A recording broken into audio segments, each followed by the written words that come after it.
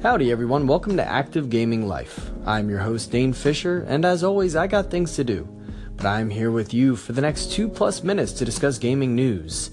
And the biggest thing is the Paris Game Week PlayStation announcements, especially the Last of Us 2 reveal trailer. And a lot of people are getting really amped up about this trailer, especially because of the violence within the trailer. And it brought up some thoughts that, I don't quite understand, and I'm not quite on board with, especially when people are so up in arms about how people are trying to sell their games with violence, which I've seen a few headlines in articles knocking the trailer. And I kind of wanted to touch on the fact that I don't understand how gaming and this medium of entertainment is any different than the other mediums that we experience and the use of violence in those.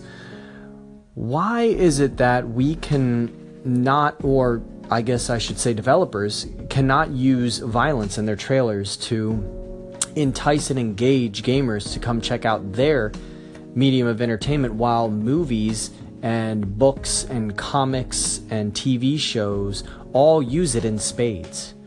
What is the difference here? Is it because you're interacting with it? Well, you're not actually performing it. You're not doing it.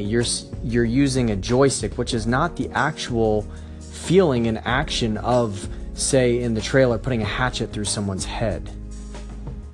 So where is the disconnect for me? Or where is the disconnect for them in terms of understanding that this is just another form of entertainment? It is one that is interactive. It is interactive digital entertainment. But that doesn't mean that people don't get sucked into a movie or sucked into a song or sucked into a book in the same way in which people do with a video game. So why are video games held to a different standard? Still to this day, with as many decades that have passed with video games being within mainstream media, yet we're still trying to get over that same hump.